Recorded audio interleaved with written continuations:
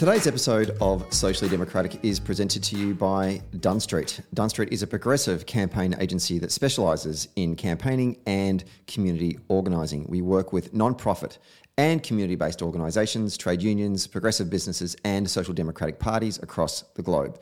Dunn Street develops community engagement and organising strategies to win campaigns both big and small. We train engagement staff, volunteers and organisers in leadership and power building, and we help leaders craft their own public narrative that tells a story that unites people and moves them to act together. And if you want to act to create change in your community in 2023, then hit us up at dunstreet.com.au. Today's episode is also brought to you by Maurice Blackburn Lawyers. When you need support with a legal issue, it can feel daunting. That's why for over 100 years, Maurice Blackburn has been helping and guiding clients with their legal needs. They're here to help you when you need them the most, from workplace to medical injuries, class actions, occupational diseases, and wills and estates and planning. As Australia's leading plaintiff law firm, they have the local knowledge and the national network with the experience that you can count on. To find out more, simply go to mauriceblackburn.com.au. And finally, today's episode is brought to you by SwiftFox. Every moment on a campaign matters. You need the tools that you can trust, lists that are up to date, phone banks that can change minds, emails that drive donations, events that will energise the community both online and offline, and text blasts that distill your message perfectly. The SwiftFox CRM is made for campaigners by campaigners. And to find out more, simply go to swiftfoxcrm.com to win your next campaign. Hello and welcome to another episode of Socially Democratic, your weekly centre-left politics and organising podcast, which is out every Friday, that dives into the progressive campaigns and the issues of the day and the people leading them from home and abroad. And on today's episode, we are going to talk to Matt Knox, who is a TikTok political content creator. Matt has been doing this now for the better part of 2 years and has built up what I would call a very loyal and dedicated group of supporters and followers to his really, really engaging content. And we're going to have a chat to Matt today about, I guess, the work that he does, the content he creates, the reactions that he gets, and the role that TikTok plays in the social media space and how it can have an impact on the political debate. So looking forward to having a chat to Matt today. Don't forget to subscribe to the podcast on Apple Podcasts, Spotify, YouTube and Stitcher. And if you like the show, please give us 5 stars on Apple Podcasts and on Spotify when you're done listening to today's episode, or leave us a review on Apple Podcast and Podchaser. And for all the updates, don't forget to follow Dunn Street on YouTube, Facebook, Twitter, Instagram, and LinkedIn. Okay, let's get to today's episode.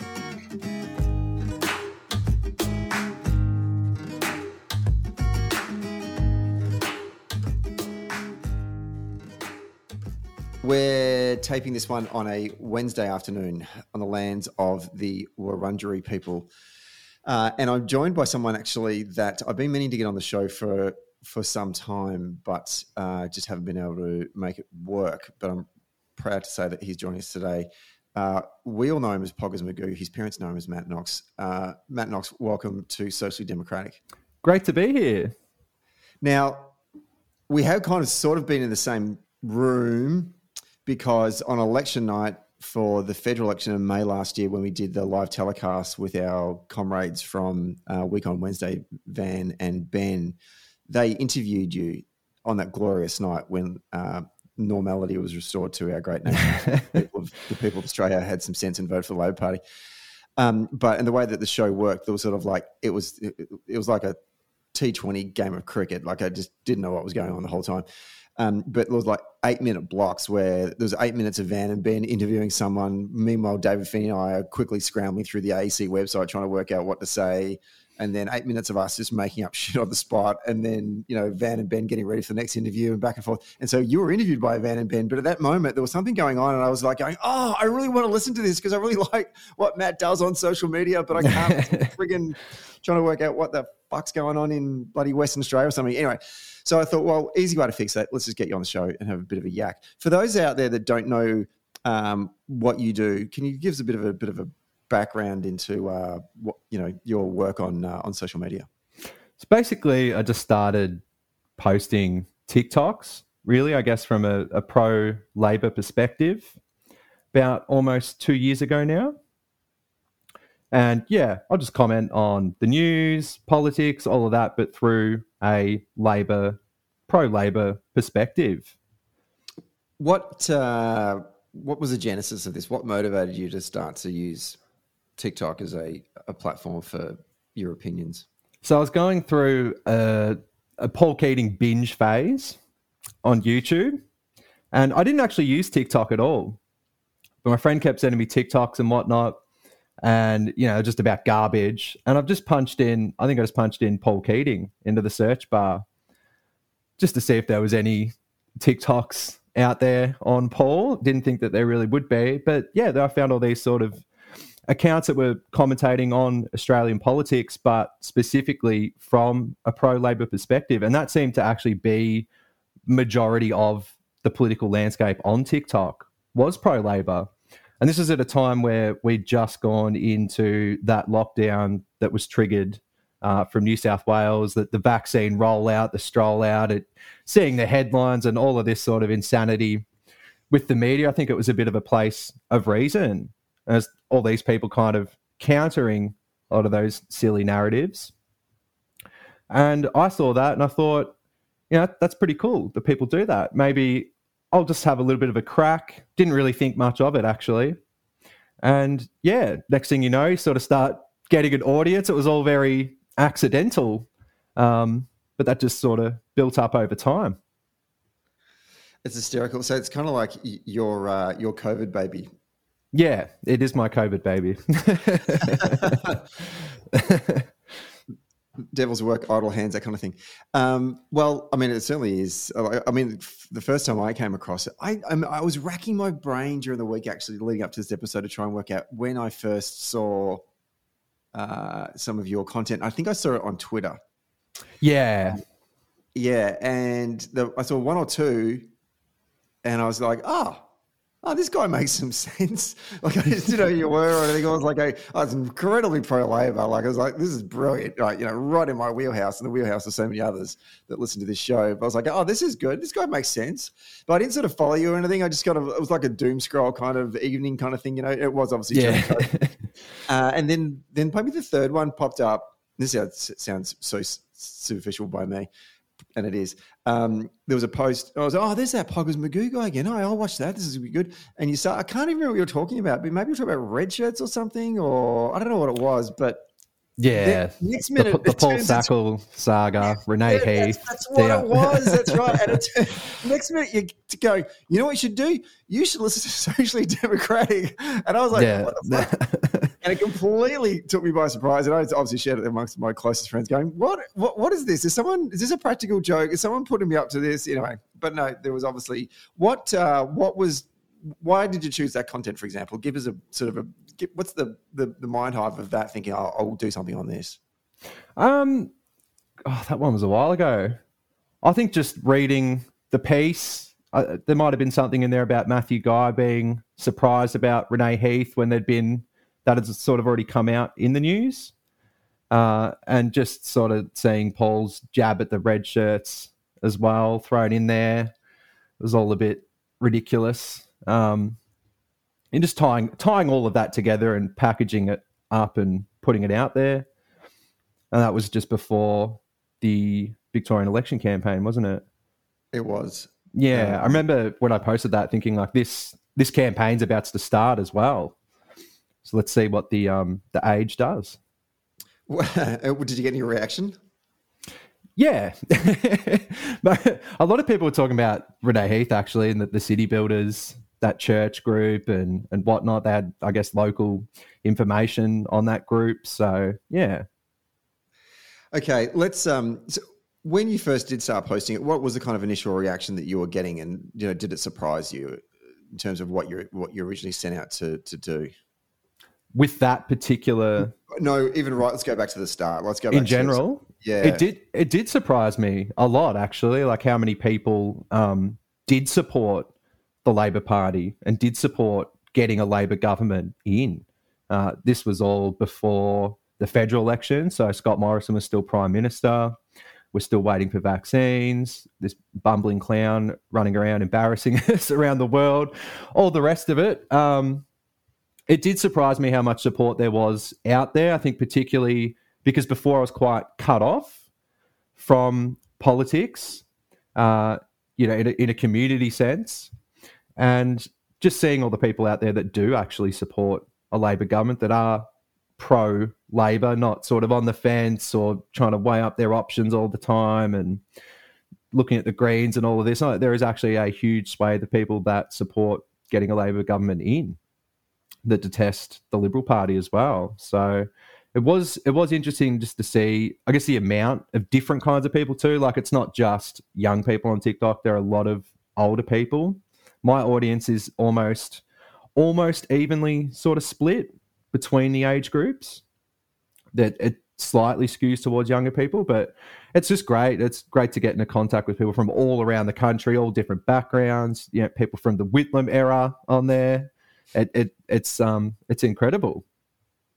Is it? I'm not an expert on TikTok by any stretch of the imagination. Is it a medium in which you can have dialogue? This is how bad I am. Can you leave messages underneath the TikTok? I'm assuming you can, right? Absolutely, yeah. So that there is a character limit, which is fairly short, but people will leave comments. They'll leave multiple comments as well. It's not like it really inhibits anyone. But you can absolutely have a dialogue. You can also, if somebody makes something, you can stitch it, which is where they'll make a TikTok. The first 5 seconds of yours will play, and then they can go on to say what they want to say in return to you. If people see that, they can click on your one and go back to the source. So you absolutely can have a conversation on there or a debate, and people do. It was interesting to hear you say that your audience was actually quite spread out across the age brackets. Naturally, I would have thought that it was very much targeted towards younger people, but you're obviously getting, Gen Xers and Boomers and everything else in between. Absolutely. Why is that, do you think? I think it's just a growing, rapidly growing platform. I think it is the fastest growing platform. I do see it taking over your other social medias eventually. I think they all sort of have their place, but TikTok certainly where the growth is. There's only so many young people, they're already on there, so you get the older people coming in as well. I think in particular, though, with politics, ages are spread out. And there are people of all ages making political content on TikTok. It's definitely not just for young people, and it's great because you get a range of views from different generations and experiences as well. So it's good, definitely a good community. Yeah. Do you find over the journey, certainly in the early stages, with what you're producing or the material, the content you're producing, that the platform has evolved and that there's more that you can do now that you couldn't do way back in the start?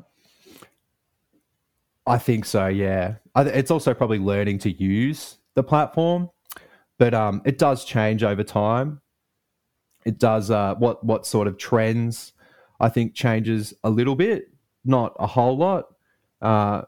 You can just sit in front of a camera and talk. That's fine. That works really well a lot of the time. But you can also set different backgrounds. So you could be talking about something you saw in the news, have the screenshot of whatever drivel was written or something good. You can cut to a background of a politician that you're talking about.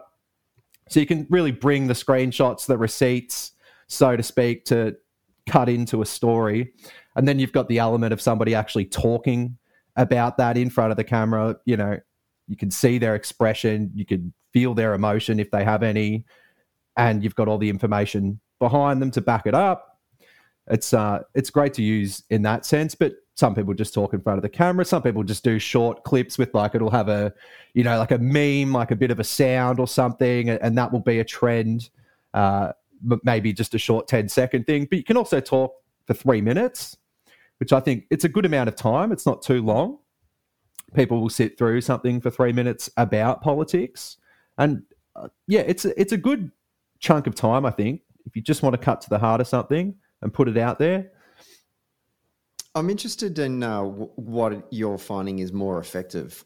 The podcast medium is, it is its own community as well. And what we've found is there are certain times of the year where our certain episodes, you want to hit on, right? And that will get huge downloads. Like we find that election campaigns are money for us. That just clearly our audience want to come here and hear folks talk about Labor Party campaigns. So whenever there's elections on, that's a good thing for us. And so we need to jump on that. We're not a kind of podcast that wants to just be like the news where we're responding to things immediately. Like we want to dive in and have a good yak with someone. Like it's an hour-long episode, for God's sake. Do you find with TikTok that what's more effective in terms of reactions from audiences that you've done stuff or you've trialed stuff and went, oh shit, that really went really, really well? Is it dependent on what you're producing, or does it depend on what's going on at the time, or is it a bit of both? Just talk to us a bit about that. I'd say it's definitely a bit of both. So if you're posting something that's just happened, it's quite likely to go viral, depending on what it is, but it will usually go viral if it's just happened. But you've got to be really quick to that, because there are a lot of people doing the exact same thing. Election campaigns on TikTok, I think there is a boost to people engaging with politics, definitely, 100%. 100%, particularly with the federal campaign. It felt like, it probably is just my algorithm, but it kind of spread out to maybe people that don't talk about politics all of a sudden talking about politics.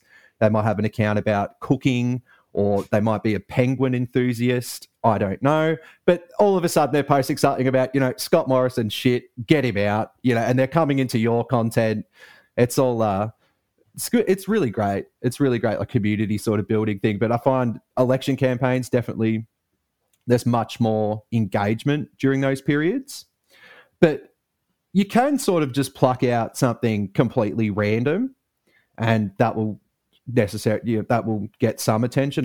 One day, it was one of my favorites. It was just a Sunday afternoon. I've had a coffee. I'm sitting around, I'm like, who's cool? Joan Kerner.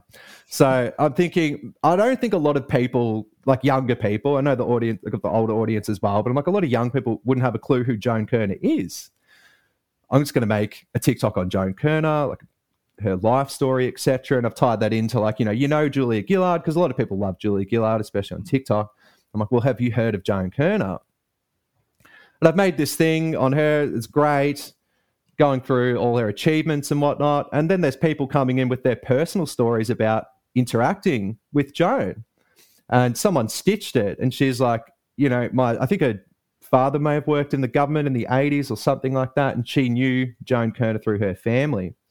And she had this great story about, she was at school, young child, and for some reason her teacher had her outside of the classroom, maybe like in trouble or something, and Joan Kerner was coming to visit, and she knew.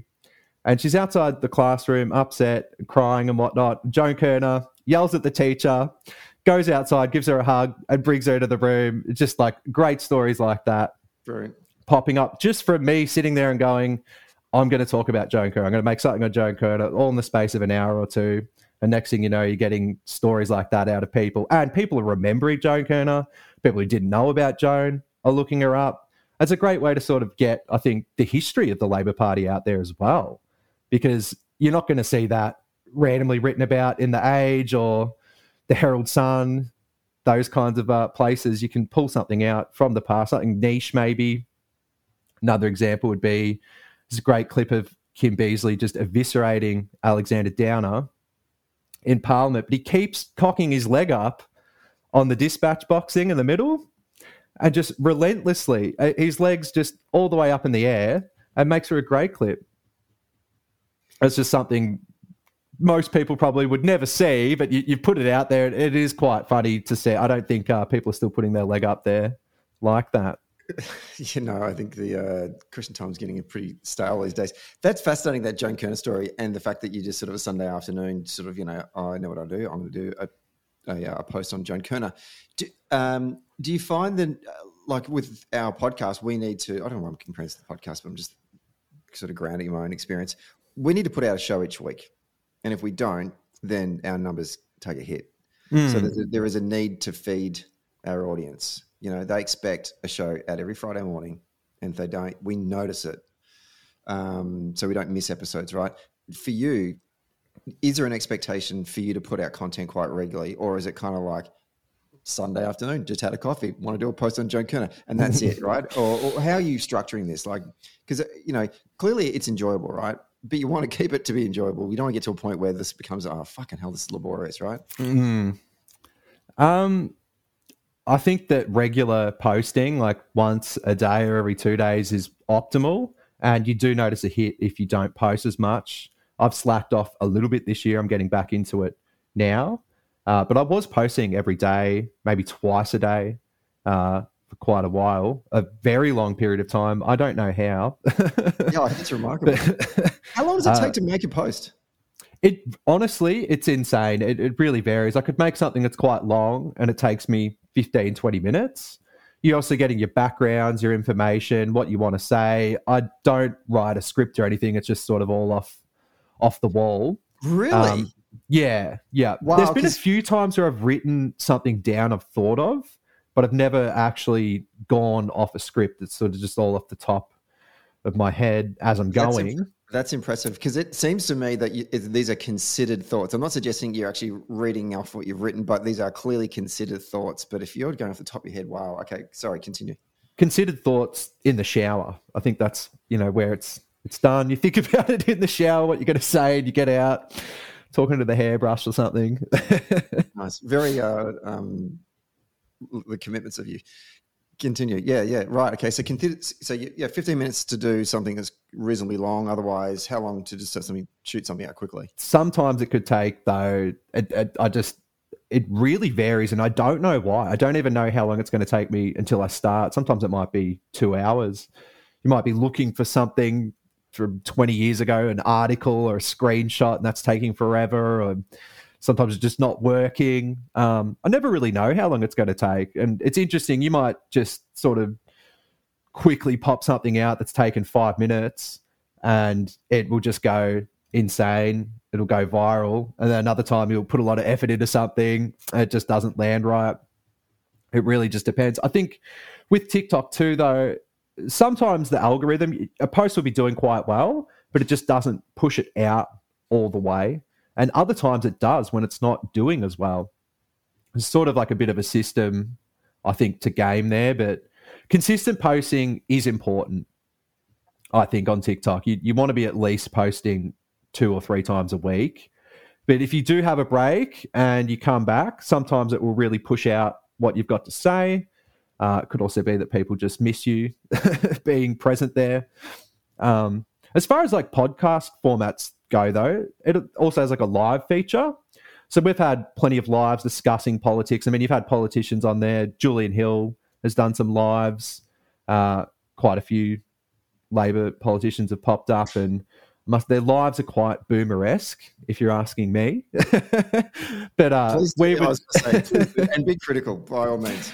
They're good. They're good. They just loosen up a little bit. But we've done a lot of lives. Gen Z for Albo would have to be the original Labor TikTok account, and one I could talk about at length. And we used to do a lot of lives. You'd impersonate politicians. You pose questions to people. It's all very like lighthearted and fun, but that really brings people in too. It's not all dry. It's not all just about serious things and policy and stuff. It could just be about something Michaelia Cash did years ago that's quite funny. There are a lot of like funny moments in politics that will go viral as well that you can post up there about. But like the story, as far as like Labor's presence goes on TikTok, it is, apart from like your official accounts, all the accounts that are just posting about Labor, it's just grassroots. It's purely just people, they might not be in the party. They might have no involvement in politics, but they'll get on there and talk about the Labor Party and why they support it, or why they don't support the Liberals, or why they don't support the Greens as well. There's even a section sort of for that kind of thing. But with Gen Z for Alba, I think he really wanted to dominate. I think after the 2019 election, I think be fair to say the Liberal Party with their meme machine, I can't remember the name of it, the one from New Zealand that was used in the UK as well. I think they kind of dominated on social media. And he saw it as like, well, we're not going to have that happen again. And I don't want the Greens to get a foothold on this platform. So he started posting, and a lot of his clips are just, they're, 10, 15 second, maybe a bit more trending kind of things, not talking about politics or anything like that. He's not on camera. But yeah, he really, I think, built this sort of wall on TikTok in politics that, this is Labor's space. And the Greens cough or sneeze, there's a post up making fun of them, and it's going viral. That is interesting, because that was the thing that I think surprised me, because I guess I approached this from the lens of a party hack official, someone who went through Young Labor and student politics. And, I joined the Labor Party when I was still in my school uniform back in Warragul, and so it's not cynicism, it's disbelief that there can be people out there that are not members of the Australian Labor Party, are not politically engaged through the party process, but are rooting for to use an American term, but rooting for the Labor Party on social media, So when I saw yours come up, I was like, oh, this looks like just a regular rank bloke out there just talking about the Labor Party. I didn't know they existed, because normally it's either a politician, or if it's going to be from someone young, it's someone who's in Young Labor, and it's normally crap, because they're so involved in it. They don't know how to, do you know what I mean? Like, they don't know how to they're in this sort of halfway house of, I'm a politician, but I'm 23. Why are you wearing a suit? That kind of thing. I think it's certainly an interesting to think about, because if you haven't been funneled through student politics and this kind of lens, you're not worried about what you're going to say. You're not thinking twice, maybe sometimes, but you're not really putting too much thought into it. It's not going to cut your legs off, so to speak. You're not. You haven't been told sort of more, we say things like this, or we don't want to talk about that. It's just do whatever, and it works quite well. I mean, it's a free expression, I suppose, and without all that sort of baggage attached to it. That's such a key takeaway, that point there. Yeah, you're right, because that is one of the things that does hamstring us when I was certainly going through Young Labor, is you are kind of conditioned in a way to say this is the paradigm in which you need to fit within. And that isn't always a great thing, particularly when you're younger and you've got a lot of ideas. What do you think that there is are you persuading people out there, or are you just preaching to the converted, or what do you think's happening out there when you're actually putting your posts out there? Are you seeing people going, oh shit, I hadn't considered that. That's interesting. I think there's a lot of preaching to the converted, but when something does go viral, you're getting a wide audience all of a sudden.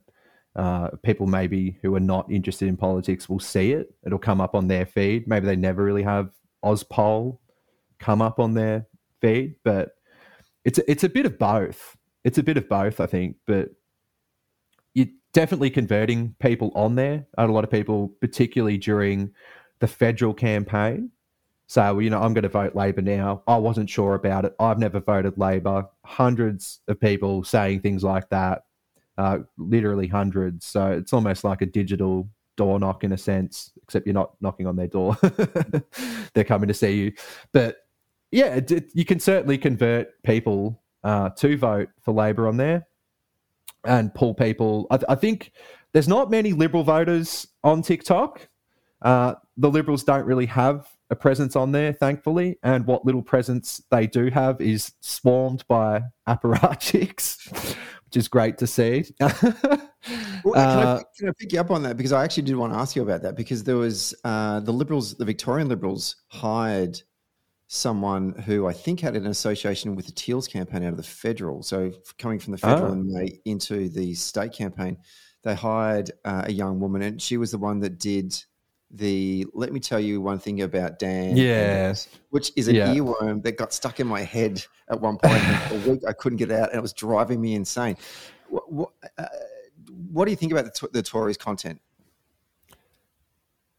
garbage, out of touch, just like the party itself. And that particular cringe-worthy TikTok, like that was stitched by other people and, you know, kind of making fun of the Liberal Party and saying, what are you doing here? And those tend to garner more attention than that original post. So I think that their game on social media in general is awful. Which is interesting because originally you said, 2019, to your point before, that they were seen as the gold standard. What's happened? Honestly, I don't know.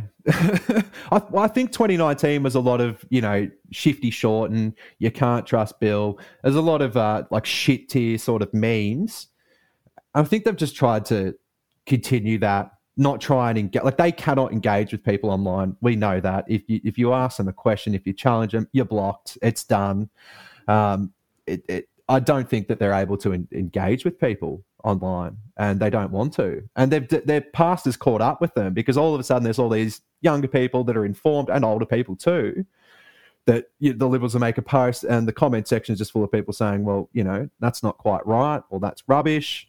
I just seared into my mind, unfortunately, is the Solar Shaker fries, the Hungry Jack's ad that they did for the Victorian election camp. Who is this for? This is no one's going to look at this. It was some sort of climate package that the Victorian Liberal Party during the election campaign. It's shocking. It's cheap. It doesn't actually say anything. There's no emotional impact. It's not funny. I just miss all the beats. Let's take a quick break to talk about SwiftFox. Every moment on a campaign matters. You need the tools that you can trust. Lists that are up to date, absolutely. Phone banks that can change minds. Emails that drive donations and events that will energize the community online and offline. And text blasts that distill your message perfectly. SwiftFox CRM is made for campaigners by campaigners. And to find out more, go to swiftfoxcrm.com to win your next campaign. Okay, let's get back to the show. Yeah, we could do a whole podcast just on Liberals themselves. But if we can talk more about sort of, I guess, broader thoughts on reflections on politics and where you are seeing the conversation going on social media platforms. When I worked for the party itself, I found that certainly all through the from 2010 to 2020 period, that decade there was a lot of trial and error from a party perspective, trying to work out what and even Facebook, the back end of Facebook kept on changing and evolving. So the way that we could actually engage with it, like using it from a data perspective, like years ago, you used to be able to match the role with people on Facebook, and then they dropped that. And so the way that you could use it as a campaign tool constantly changed. So therefore, you needed to constantly adapt. Thank God I wasn't a digital organizer; it would drive me insane. But I always had a soft spot for the folk in our digital teams. Where is it going now? Like this is 2023. I just get a sense that like Facebook has just become this kind of like dead space for old people kind of thing. Where's the evolution of social media going as a tool for political content and communication and dialogue? From a politician or party's perspective of engaging with the public, or just in general? I want to hear from your perspective about where do you think it's going in terms of, because you are an active participant on it. So less about what the parties need to do, but where do you see it? Where are you going to continue to invest your time and energy and resource wanting to be effective out there and communicating with folks about politics and why you should vote Labor or why you should be conscious about the issues around your own community? I think it's just all going to end up on TikTok, to be honest. Instagram's kind of become a bit stale. It's not really the greatest place for a conversation. Facebook, I think, is good. People wanting to get a lot of information out, but it's not really, it is a dead space. As far as Twitter goes, well, Twitter's going down the toilet. Who knows? A very volatile platform with Elon Musk now. I see TikTok as the future of engagement. I think there's a lot of people that don't realize like you can really talk with people as you would on Twitter. You might have a shorter character limit. It does not matter. You'll leave 3 or 4 comments as you block. it'll be responded to. Somebody can respond to you with a video talking to you. I think it's a better place to engage, actually, than Twitter. It's a bit more lighthearted too. It's a bit more personal. But I do see everything sort of moving over to TikTok. It's certainly not a platform just for videos. It is a platform for discussion, lengthy discussion. I don't really see. I think Twitter won't be as important to politics moving forward, unless something drastic changes on there. But I think it will. You'll get more people sort of move over in time. It still have its place. But haven't we been sort of talking about the death of Twitter now for quite some time? Like, it seems like I remember listening to Bill Simmons. Well, I just remember listening to Bill Simmons podcasts in around 2012 where they were talking about, Twitter just can't keep up with Facebook, and it's gonna, its shares were going through the floor, and it's not going to be able to sustain itself as a business, and it's just going to fall over. And here we are 10 years later, and it's still here. But now it's owned by Elon Musk, and we're all, making all these prophecies that it's going to crash again. And it felt like maybe a month or 2 or 3 months ago that was the case. It was like, these are the last days. People were all jumping to that other platform and saying farewell. It was nice knowing you, but yet it's still there. I'm wondering if we're maybe jumping the gun a bit on that one. It could be. I think Twitter's great. I think actually a lot of the time, if I'm making a TikTok, you'll go to Twitter because it's an easy place to gather all that information. And it'd be sad to see that go. Like, it definitely has its place. It's just the Elon Musk factor. I do have my concerns with what he is doing over there. But it is a great place to gather information. Just as far as engaging with people, though, I think you can engage with people on a far more personal level or emotional level on a platform like TikTok, just compared. But Twitter should always have its place. It probably won't die. It's just seeing, I know my feed's changed since Elon Musk took over. It doesn't seem to quite work as well. They want people paying for these blue ticks now. It has lost its way a bit. Yeah, the blue tick thing actually is weird, right? Like, I mean, I never really kind of liked the blue tick period. I just thought it was a bit elitist. But apparently, I remember reading a feed or an article in the New York Times a couple of weeks ago about saying how critical the blue tick was in the early days in order to sort of boost, like, get little Brian Jameses out there actually punching stuff out, actually made the platform work. But now that any random can get a blue tick, it's actually the complete opposite. It's actually killing the ability for the platform to work properly. So here is a money-making exercise that actually is hurting the business. Bizarre. There was an article that I read talking about how all this particular, I mean, they were mostly looking at Instagram, Twitter, and Facebook, about how every time they get to a position where the algorithm is working for itself and doing well and everyone enjoys it, that they adjust it in a way that actually hurts it. And I think it's a nice way of saying every time the boomers come onto this platform, it kills it. But it's a bit more in depth than that. And I've noticed that, so the user experience is I like Instagram. It's the first thing I open in the morning. And the reason why I first liked Instagram was I just liked the pictures. It was kind of reasonably positive, like it was a nice thing to wake up to, right? And now I find that most of my feed is just full of a whole bunch of things I am not following. And I'm just like, I don't want this. I've curated this Instagram feed to reflect all of my sporting teams, fine whiskey, and and some stuff on Irish politics, and that's about it, right? And I just want that. So why am I getting all this other shit? And it's starting to annoy me. And I'm wondering do we get to a point though that may happen to TikTok as well? That the people that run TikTok are going to start mucking around with the algorithm. The same problem, same curse that happened for these other platforms may happen for TikTok as well. I think so. It seems to be the way of things, but I think that will be in quite some years. They're going to mess around and make something worse. I don't think that will be coming anytime soon.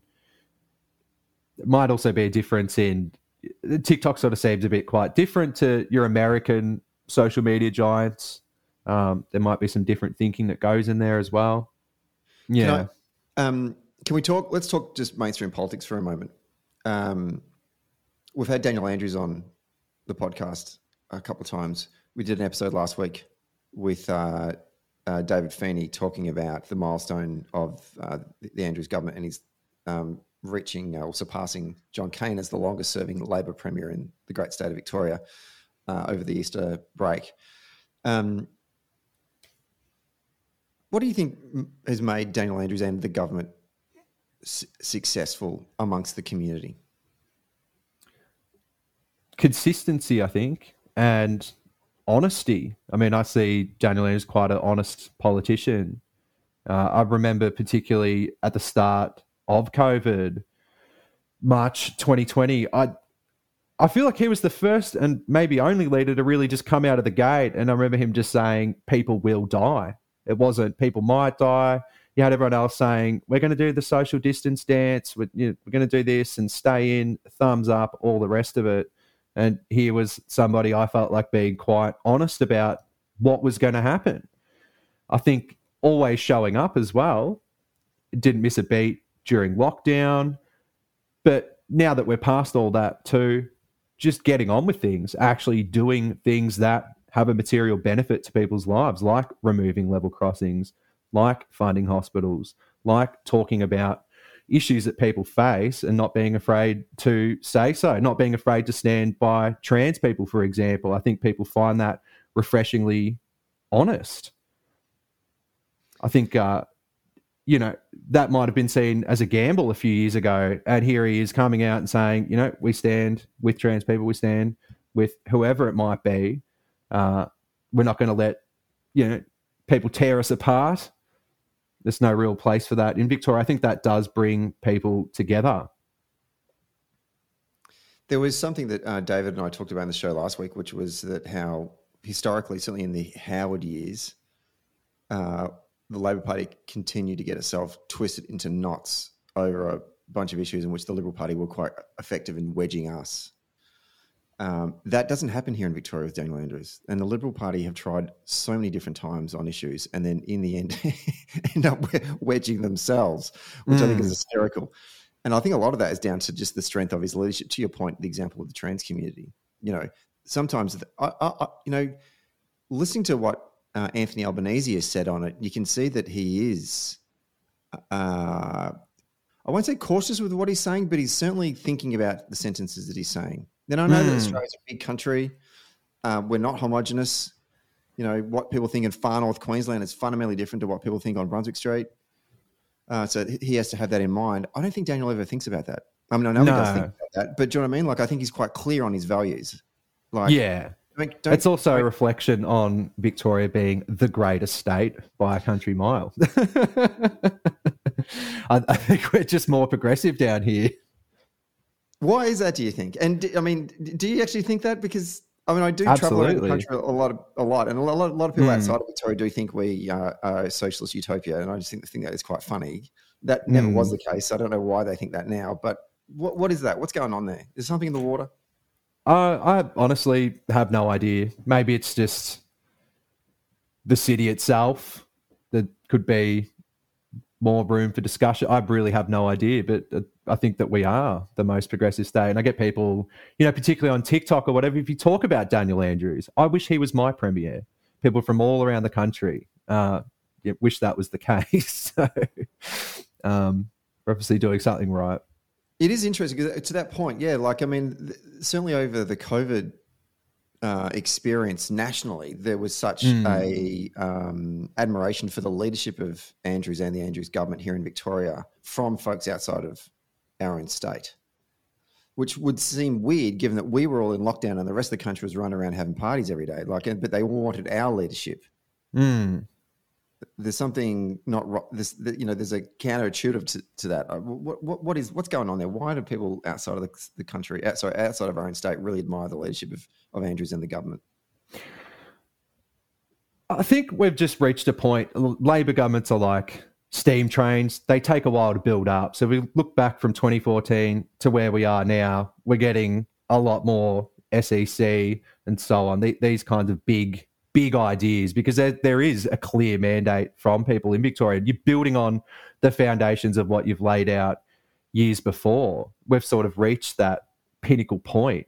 And I think having someone, a Labor leader that is quite brave and willing to push forward on things and really push the dial is a great thing. And people see that around the country and they want that for their state. I do think it takes time to build up, and it does require a certain kind of person, because you have to bring everybody along with you. You don't want to be pushing off big ideas and scaring people. They jump out of the car. But yeah, I think that's what is admired about Victoria. Just get on with doing these things. Let's talk about something that we've held back for a bit, and I've been wanting to bring this to the last kind of subtopic, the media. I want to get your reflections on the mainstream media and their political coverage, and how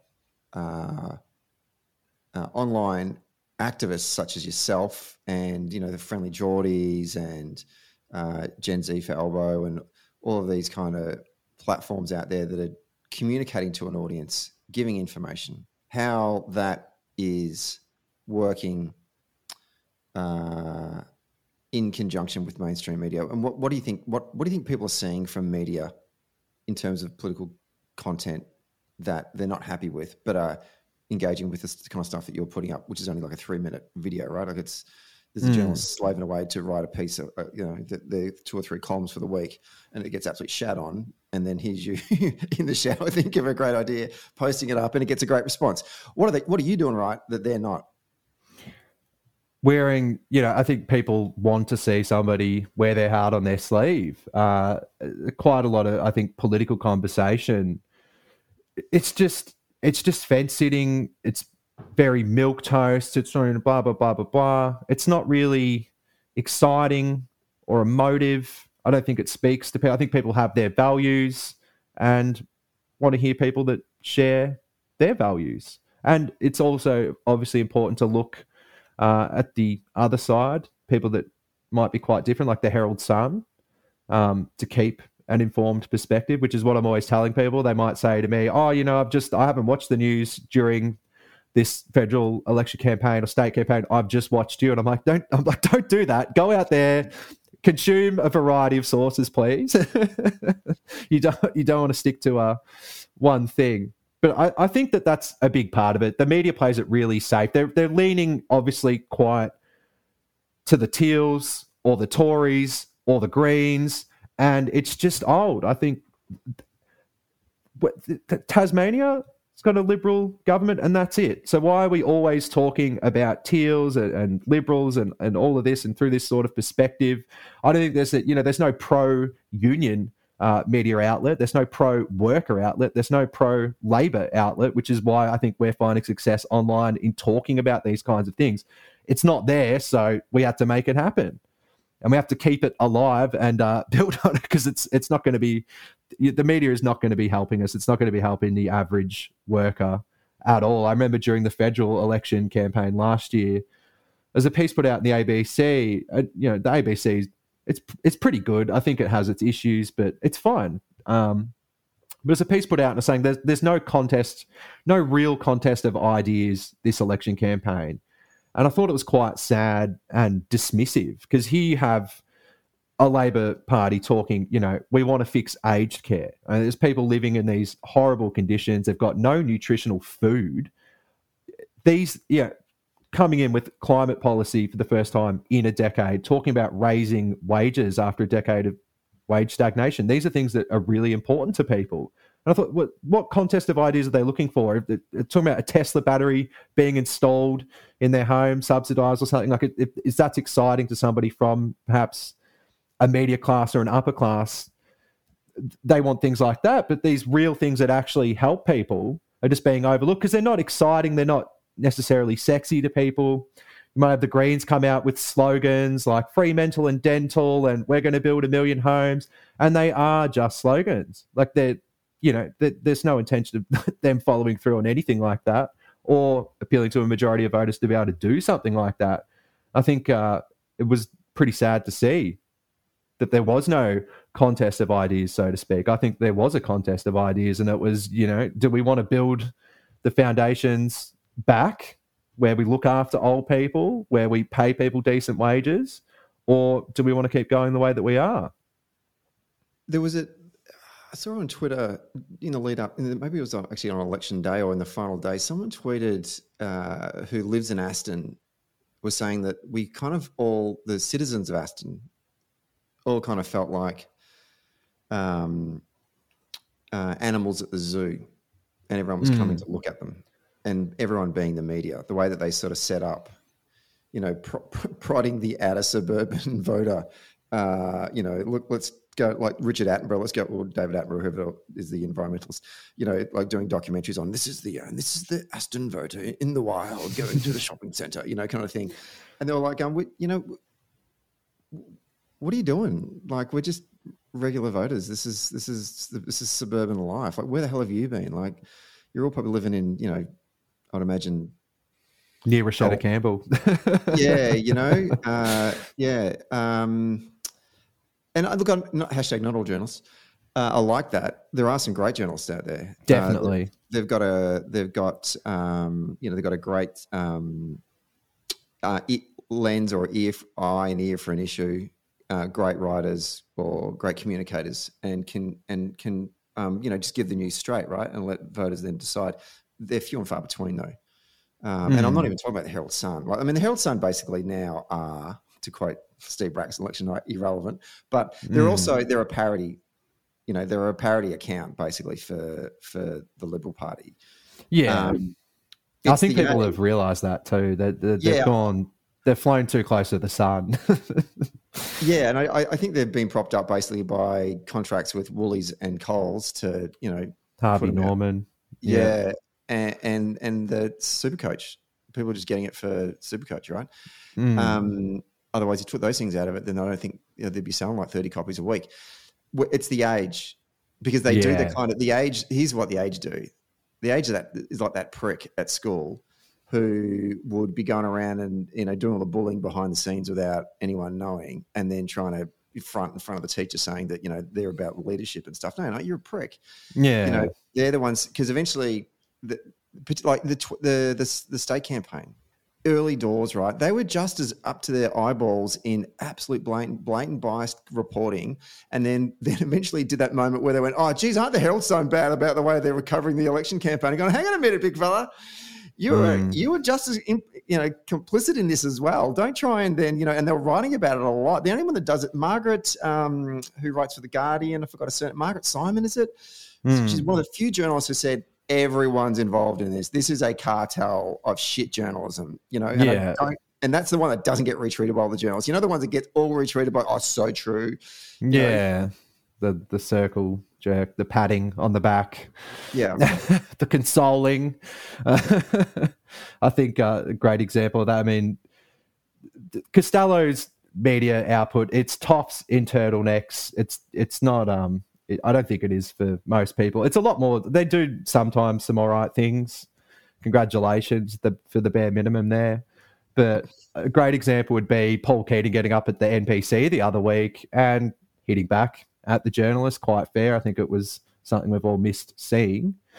And to see, I can't remember who it was. It was someone from the Sydney Morning Herald, but you can see him gulp when he finishes his question.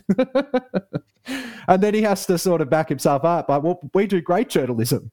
And all of a sudden there's this tweet chain of all these journalists saying, it wasn't fair. Paul was so mean to us and we went there to hold him to account. I'm thinking, hold him to account for what? He's not in government. He's gone there to talk to you about submarines.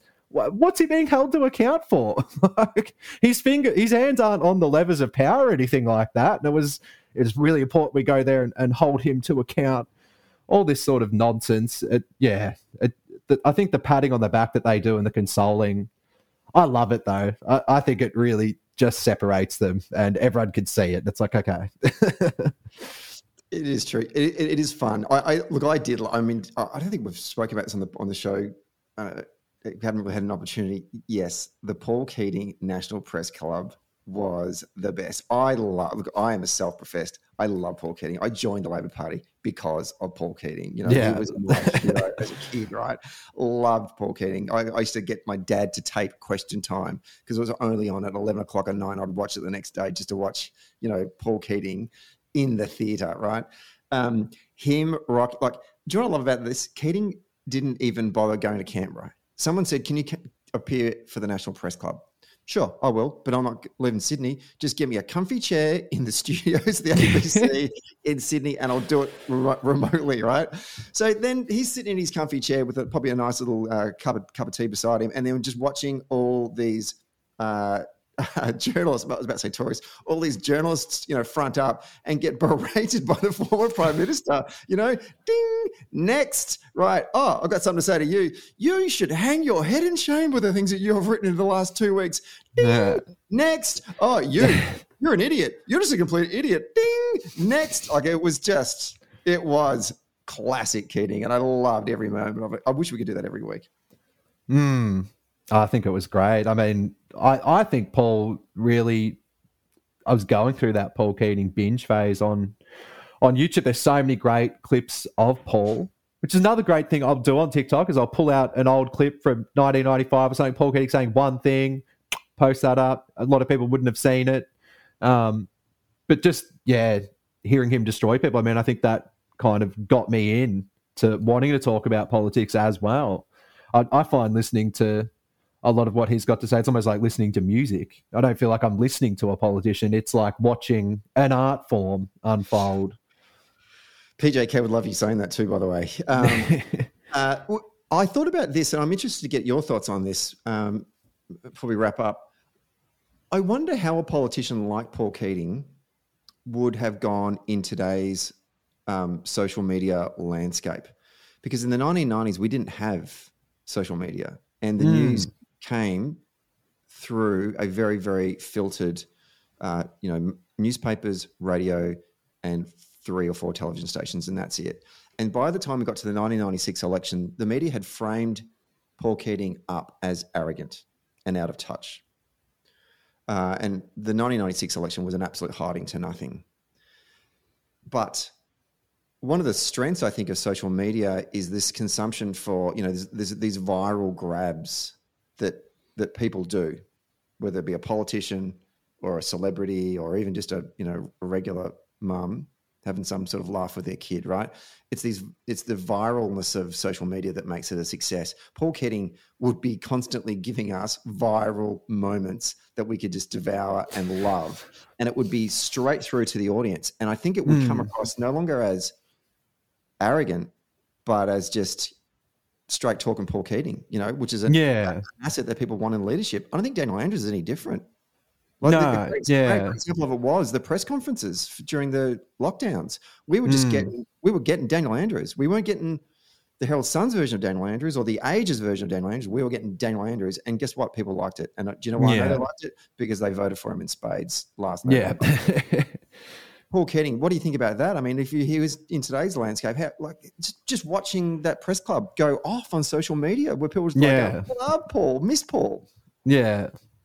I think he'd do just fine. A lot of people say that Julian Hill has a huge presence on TikTok and online in general, and a lot of people compare him to Paul Keating. So if maybe that's the closest thing we've got to seeing something like that. I don't think it's quite the same.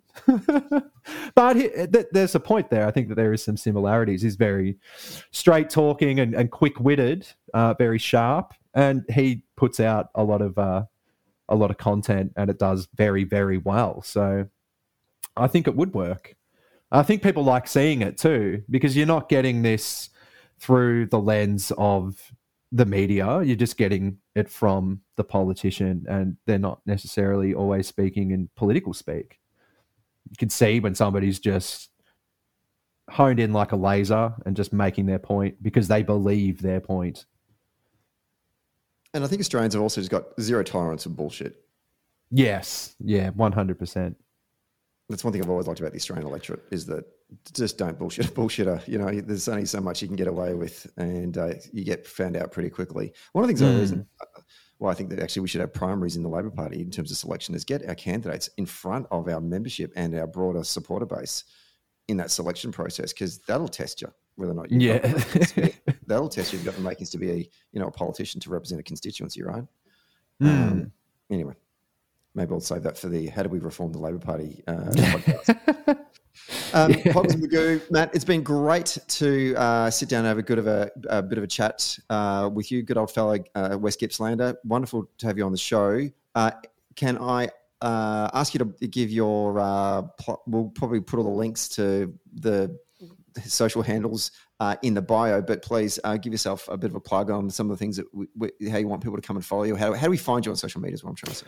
Yep, so you go on TikTok. I'm trying to consolidate all my names. On TikTok, it's Comrade_Matt, and that's really where you'll see me put out content. But on Twitter, it's Poggers Magoo, which is a silly name, and that's where you can find me. Where did Poggers Magoo? Poggers Magoo sounds very Gippsland, by the way. It sounds like actually, when I first heard it, I thought, I reckon he's from near him south, but I was a little bit off by about 40 Ks.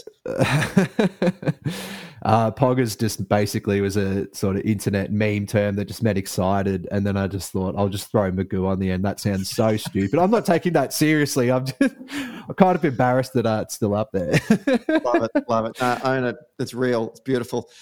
Matt, lovely to have you on the show. Thanks so much for taking time out of your day to come and have a chat to us. We wish you the best of luck with all the work that you're doing, the great work you're doing for the progressive side of politics on social media, and we'd love to have you back on the show in the near future. Cheers. Thank you so much for having me.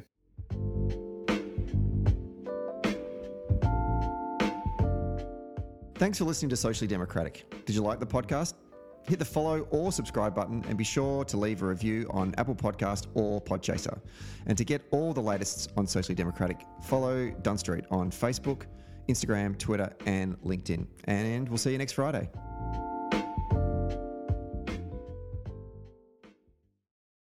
Socially Democratic was brought to you by Maurice Blackburn Lawyers. Maurice Blackburn Lawyers have spent more than a century paving the hard path to justice for everyday Australians.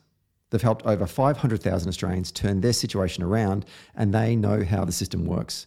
Their experience and skills means you'll get the best results possible. Find out more on their website, mauriceblackburn.com.au. Maurice Blackburn, experience you can count on. Socially Democratic was brought to you by SwiftFox. Every moment on a campaign matters. You need the tools that you can trust, lists that are up to date, phone banks that can change minds, emails that drive donations, events that will energise the community online and offline, and text blasts that distill your message perfectly. SwiftFox CRM is made for campaigners by campaigners. To find out more, go to swiftfoxcrm.com to win your next campaign.